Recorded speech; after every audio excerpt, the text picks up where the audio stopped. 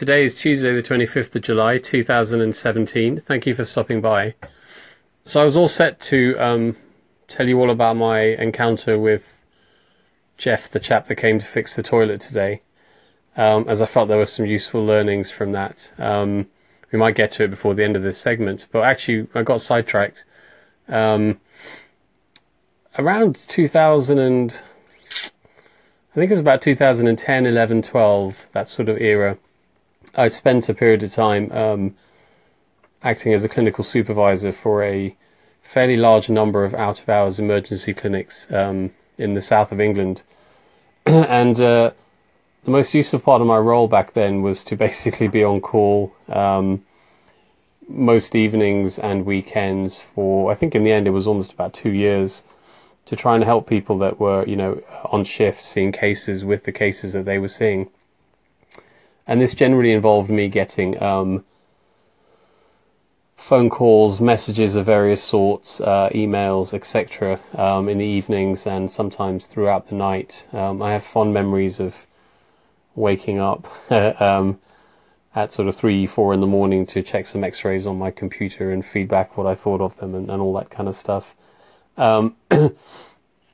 And it was always very interesting because, you do the best as you can from a distance, and with the information that sometimes is better or worse, and it's obviously all secondhand.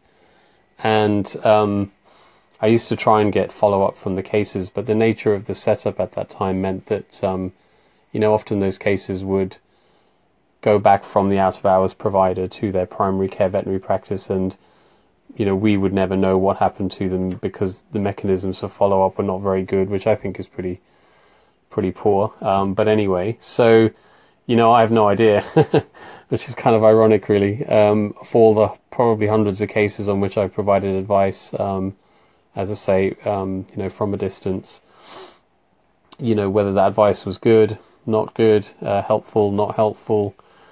Obviously I have the same scenario in clinics where I've done the same role, but where they've actually, the cases have been there in front of me and we've been able to follow up with those, and that is a much more useful experience.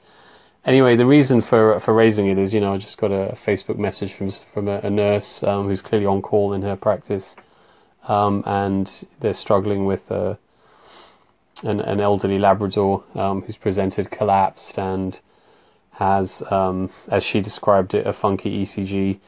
And, these are the kinds of emergency cases that perhaps people in practice don't see very often and perhaps don't feel entirely qualified to be able to deal with.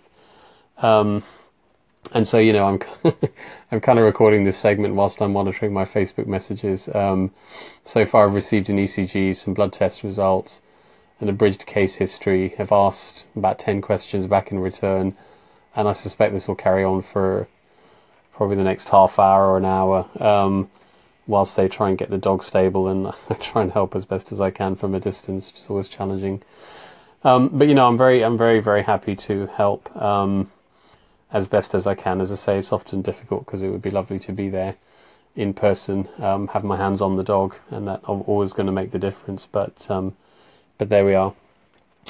Anyway, so I think I'm going to save my waxing on about Jeff, the man that came to fix the toilet, and the lessons that I thought might be interesting to share until tomorrow. And I think in that regard we'll keep this as a brief episode so I can get back to helping with the case. So as always, take chances, be compassionate, live in a beautiful state, and I will catch you again tomorrow and no doubt update you about this Labrador at the same time.